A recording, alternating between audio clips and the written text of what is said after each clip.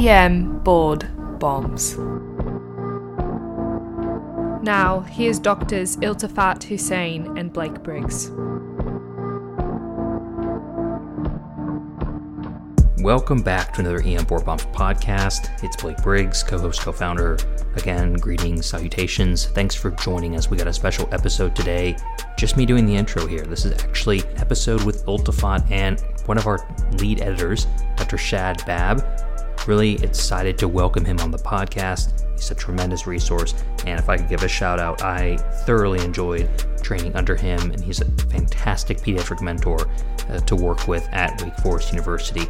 He is our lead editor for Pediatric Emergency Medicine, so everything you see produced at EM Board Bombs goes past his desk, so he can make sure that we are not spitting out inaccuracies when it comes to pediatric emergency medicine. He is also a pediatric emergency medicine academic attending at Wake Forest Brenner Children's Hospital Emergency Department. I would be remiss, however, to not mention the EM rapid bombs before we get started, especially this holiday season. Residents, we know that the ITE is coming up in less than 2 months, so you want to be prepared for that test. Remember, with EM rapid bombs, we're preparing you not just for boards, but for life as well. If you're trying to nail down those basic, fundamental emergency medicine pearls and facts, we also tell you some interesting facts that you probably would never learn in a textbook or learn online or learn from other sources. And you can find our Rapid Bombs podcast at emrapidbombs.supercast.com. You can also check the link in the bottom of this podcast, or you can just go to our main website, emboardbombs.com, and follow the prompts to get to the Rapid Bombs from there. Anyway, on with our show and on with our guest. Thanks for listening.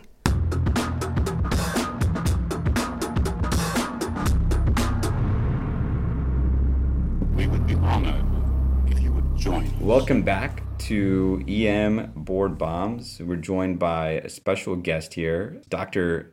Shad Babb. I'm happy to be here. Look forward to discussing viral URIs. He is one of our pediatric emergency medicine docs here at Wake Forest Baptist Health. Wake Forest School of Medicine. I don't know, we have a ton of names. Let's not get into those. Shad, I'd appreciate it. So Dr. Babb was actually one of my own kind of mentors and also attendings when I was a resident. And he still, to this day, when I need to discuss a case with him, will not let me forget a particular case that we had. This was now about 9 to 10 years ago, is what I'll say. And do you remember this case? I do, but I'd like to start out by saying that you're much fitter now. Oh, so that's you can take pride in that. So first of all, I am much fitter now than I was in #residency life. But you will never let me forget this case. Just one time.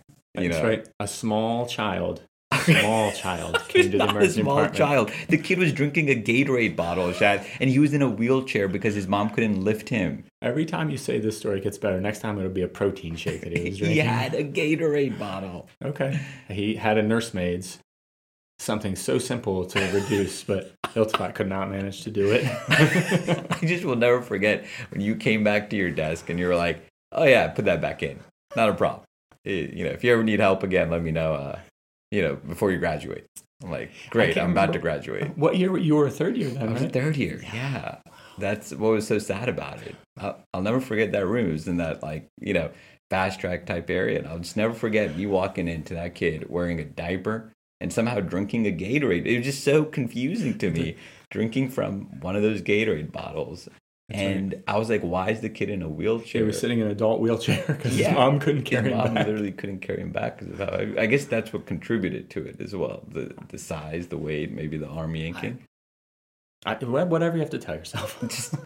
Okay. All right. I shouldn't have brought it up myself, but anyways, we'll continue. So what we're going to talk about today, this is going to be part 1 of 2. Part 1 is going to be covering RSV, bronchiolitis, and then part 2 is going to be covering influenza. We're obviously focusing from a pediatric standpoint. So let's talk about the RSV aspect first. That's what we're going to get into. RSV, bronchiolitis, just quickly, age groups, duration of it. What are some of the key pointers? Sure. To start with, RSV is a virus that causes bronchiolitis. They're oftentimes used as synonymous terms, particularly by parents. They say that the patient has bronchiolitis or they have RSV. They're not exactly the same thing. Bronchiolitis can be caused by lots of different viral agents, but RSV is the most common and the most severe form. In general, anyone can get RSV, I suppose, even adults. As you age, though, RSV becomes what looks more like a common cold in an older child or an adult. It's really neonates that have the biggest problem. And even young infants after the neonatal period have trouble with RSV. Of note here recently, in the post-COVID era, RSV has affected much more severely even older children. So we see even 2, 3, 4, 5-year-olds who will have severe respiratory distress and hypoxia that we didn't used to see in that age group. We used to be confined only to younger children. Interesting. And we'll get into some of that as well. And that was one of the reasons why we're talking about RSV and doing a quick kind of 10-minute episode on RSVs because of what you mentioned. What makes RSV a bit unique compared to some of the other typical viral illnesses, nons such as just a typical coronavirus, again, not talking about SARS-CoV-2? Certainly the severity of RSV compared to other viral illnesses, it has a certain predilection for the lower respiratory tract that other viruses don't have, so that you get more upper respiratory infections with these other viruses, but RSV almost preferentially, it is a problem in the lower respiratory tract, producing kind of a viral pneumonia. And then, as you might expect, you'll get much more severe respiratory distress and hypoxia associated with it. It also has a much longer term of illness in general. So natural course of adenovirus, say, infection, or even, say, the flu is probably something like a week to 10 days, whereas RSV is much closer to a 3 to 4 week process. So yeah, it can be around for a while then. Some of the key physical exam findings? I think you're looking for things that you're looking for with any respiratory illness for the most part. You're looking for respiratory distress, so retractions and flaring. You're looking for belly breathing, head bobbing. Obviously, on the vitals, you're looking for tachycardia and tachypnea. You're looking for some hypoxia on their vital signs. It's got that distinct physical exam finding when you listen, though. That's right. It's always, I've heard it described so many different ways, but... What's your favorite description? My favorite is somebody like a crackle and pop sound. Is how I've heard it be described. I've heard it be described as what are those things, those cushions that you wrap, sensitive things in or whatever in boxing, like bubble wrap, like someone taking bubble wrap and mashing it together as well. People describe it as a washing machine sometimes. Yeah. I think that's my least favorite one because I don't know why that I don't sounds like understand that, the but people say machine. that a lot. Yeah.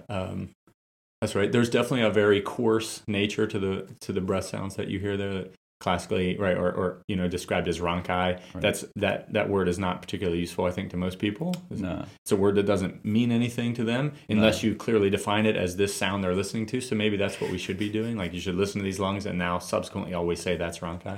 I know. It's just, it looks great in the chart. It looks great in the chart is what I'll say. Moving along, we talked about some of the age groups, what makes it a bit unique, some of the signs, symptoms, physical exam findings.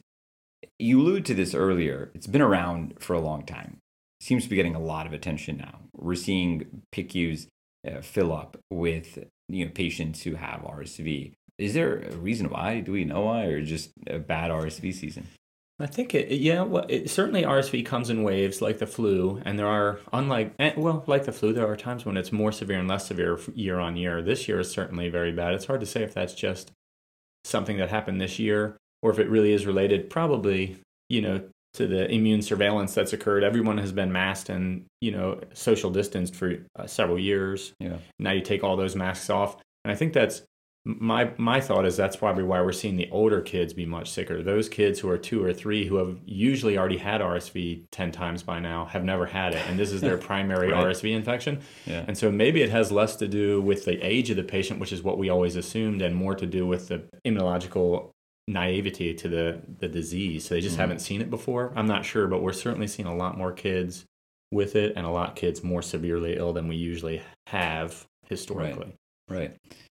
So you're legendary in our department, known for some of your efficiency, just being able to churn through a really busy pediatric ER safely, effectively. So I was really interested in hearing from you your workups, on these kids. Our pediatric ERs have been super full, right? So some of these kids, a lot of these kids are showing up pretty sick. So how are you separating out a lot of these kids when you see them in your ER? What is Dr. Babb looking at immediately when he's looking at a kid and there's concern for maybe bronchiolitis or just upper respiratory tract? I think the thing that gets overlooked the most commonly is that you should take their shirt off. That doesn't always happen, but you should take their shirt off, because this gives you like an immediate gestalt about what's going on with this patient. Is this patient sick or not? And that's really largely what you're trying to figure out. Is this person sick or not? If they don't have any retractions or work of breathing and their vitals are not terrible, then really the only things you would be keeping them for after that would be a significant decrease in PO intake, essentially, such that you thought they couldn't stay hydrated. Generally speaking, those things come together, right? You find this hypoxia in the same kid that you find the work of breathing in, right, and the same kid you find can't take PO because they're breathing so hard. So it's unusual to find PO as an isolated problem. If they're undressed, you can tell just by walking in the room they have bronchiolitis. They sound the same with your stethoscope as they do without. So if they're not having any work of breathing problems and their vitals look okay, then all you really have left to do is determine how their PO intake is. I still remember that from being a resident with you, is you would say, what does their chest look like? Like, what do they look like? You can't really just tell that just by peeking, at their neck or their upper chest, right? Yeah, I think that's you need right. to get a good look. You can get fooled pretty easily. Yeah. A child who looks pretty peaceful around the neck, and you pull their shirt off or pull their shirt way up, and all of a sudden, you can count their ribs. Right. And it's like, oh, yeah, this is a real problem. This isn't going well, right? I've heard, mixed things on this in terms of utility of an RSV test. A lot of our listeners work at a shop that they might not necessarily have the ability to get an RSV. Some of our, satellite ERs, I know, don't have that ability to get a rapid, RSV test. When is that test really useful? And should it be used as a screening tool in an otherwise healthy kid? When it's useful could be difficult to define, because unless we're going to exclude right off the bat that sometimes we're testing because the parents want a certain test done. So that by far, I think the largest proportion of patients who are, that are going to get an RSV test are getting it because the mom wants, or dad, wants to have an answer. Do they have RSV or not? Right. By and large, after that, you can diagnose someone with bronchiolitis without testing them for RSV. The RSV would really only change your discussion with them about how long they might be sick. If they had bronchiolitis from RSV, you would expect a longer course. If it was an adenovirus, but they sounded like RSV when you were listening to them, you might tell them, well, it probably won't be a month. It might only be 10 or 14 days maybe before you're getting better. So that's relevant information, but it's not really relevant to the disposition side of it. Yeah. So I don't find RSV testing to be super helpful in my daily practice. Right. And so along with that, say you have a kid with bronchiolitis, getting the chest x-ray to not get the chest x-ray. If their vital signs are overall okay, their work of breathing's okay, chest x-ray, no, correct? Correct. Yeah. And along those lines, antibiotic usage, really no role. I mean, this is a viral thing. I think you could make a case for both of those situations, both the chest x-ray and the antibiotics, that there's probably a distinct subset, meaning the children who are the sickest of the sick, who are going to be intubated and go to the PICU, there's pretty clear data in that subset of children that bacterial pneumonias and or other bacterial infections are not uncommon. Right. Meaning somewhere between 25 and 45, depending on where you're reading, % of the patients will have a co-infection.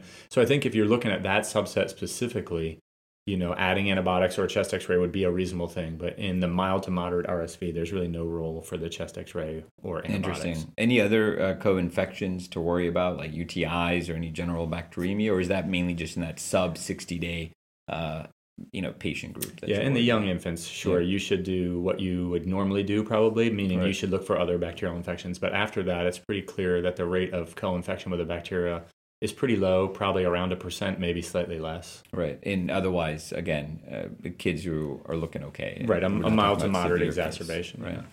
Is there a reason to admit a kiddo for RSV who's not hypoxic? There's a subset of children, as I said, who are not hypoxic but still have a tremendous work of breathing or tachypnea and poor PO. Those things tend to all run together, but occasionally you will find a child who isn't hypoxic. Maybe they're getting there, they're 91, 92, but they're not feeding well enough that you think that from a hydration standpoint they need to be admitted to the hospital. I would say that that's an uncommon thing. These tend to run in the same person: the severe hypoxia, the respiratory distress, and the decreased PO. I think as a caveat would be if the course of illness, if it's a young child and the course of illness has only been say 2 or 3 days and we're expecting it to kind of top out in 3 to 5 days, you might be thinking, oh, if this person's on the edge where I'm not sure, a gray area, I should admit them because they're probably going to get worse. Or if they're on the 8th day and they look in the gray, you probably say, oh no, I think they should go home. I'm assuming the pediatric teams are super excited about those admissions. Yes, they could not be more excited about this idea. Oh man. So for the last part here, for sick kids with RSV, now this is a kid requiring oxygen, work of breathing a lot, not looking well at all. How are you managing those kids? Are you using high flow oxygen, normal O2? Are you suctioning? Yes, no? We suction everyone. I would suction everyone. I don't think the mileage is there for suctioning every 10 minutes or every 15 minutes, but I think suctioning them out when they get there is the right thing. You have a clean look at what can they do with unobstructed airways, at least upper airways. Right. And then I will usually add oxygen in a low flow setting, a nasal cannula, and then allow that 15, 30 minutes to see what the patient looks like on some low flow oxygen. I don't give them a long time. And if that fails, then we're usually moving on to high flow oxygen. Right. And from a breathing treatment standpoint, this goes all over the place. I feel like this got changed multiple times when I was even a resident. Yeah. And even it's, nebulized hypertonic, albuterol, racemic epi. Don't do anything. Pretend like you're giving them stuff that'll make them. I don't know. Can you shed some light on this?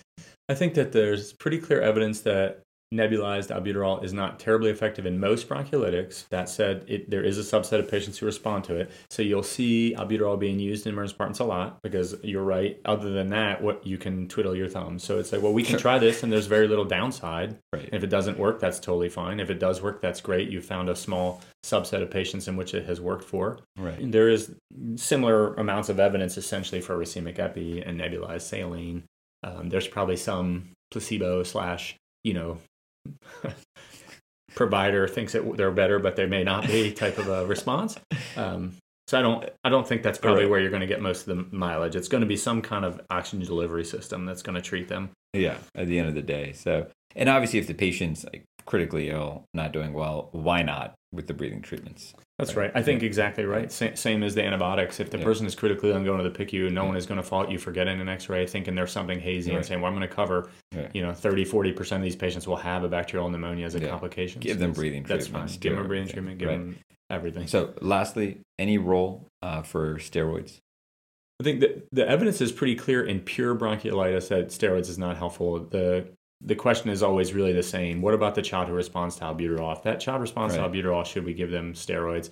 In my personal practice, if I feel like I'm trying to be honest with myself and that person is a real responder, looks better after albuterol, I'll give them a steroid dose. Okay.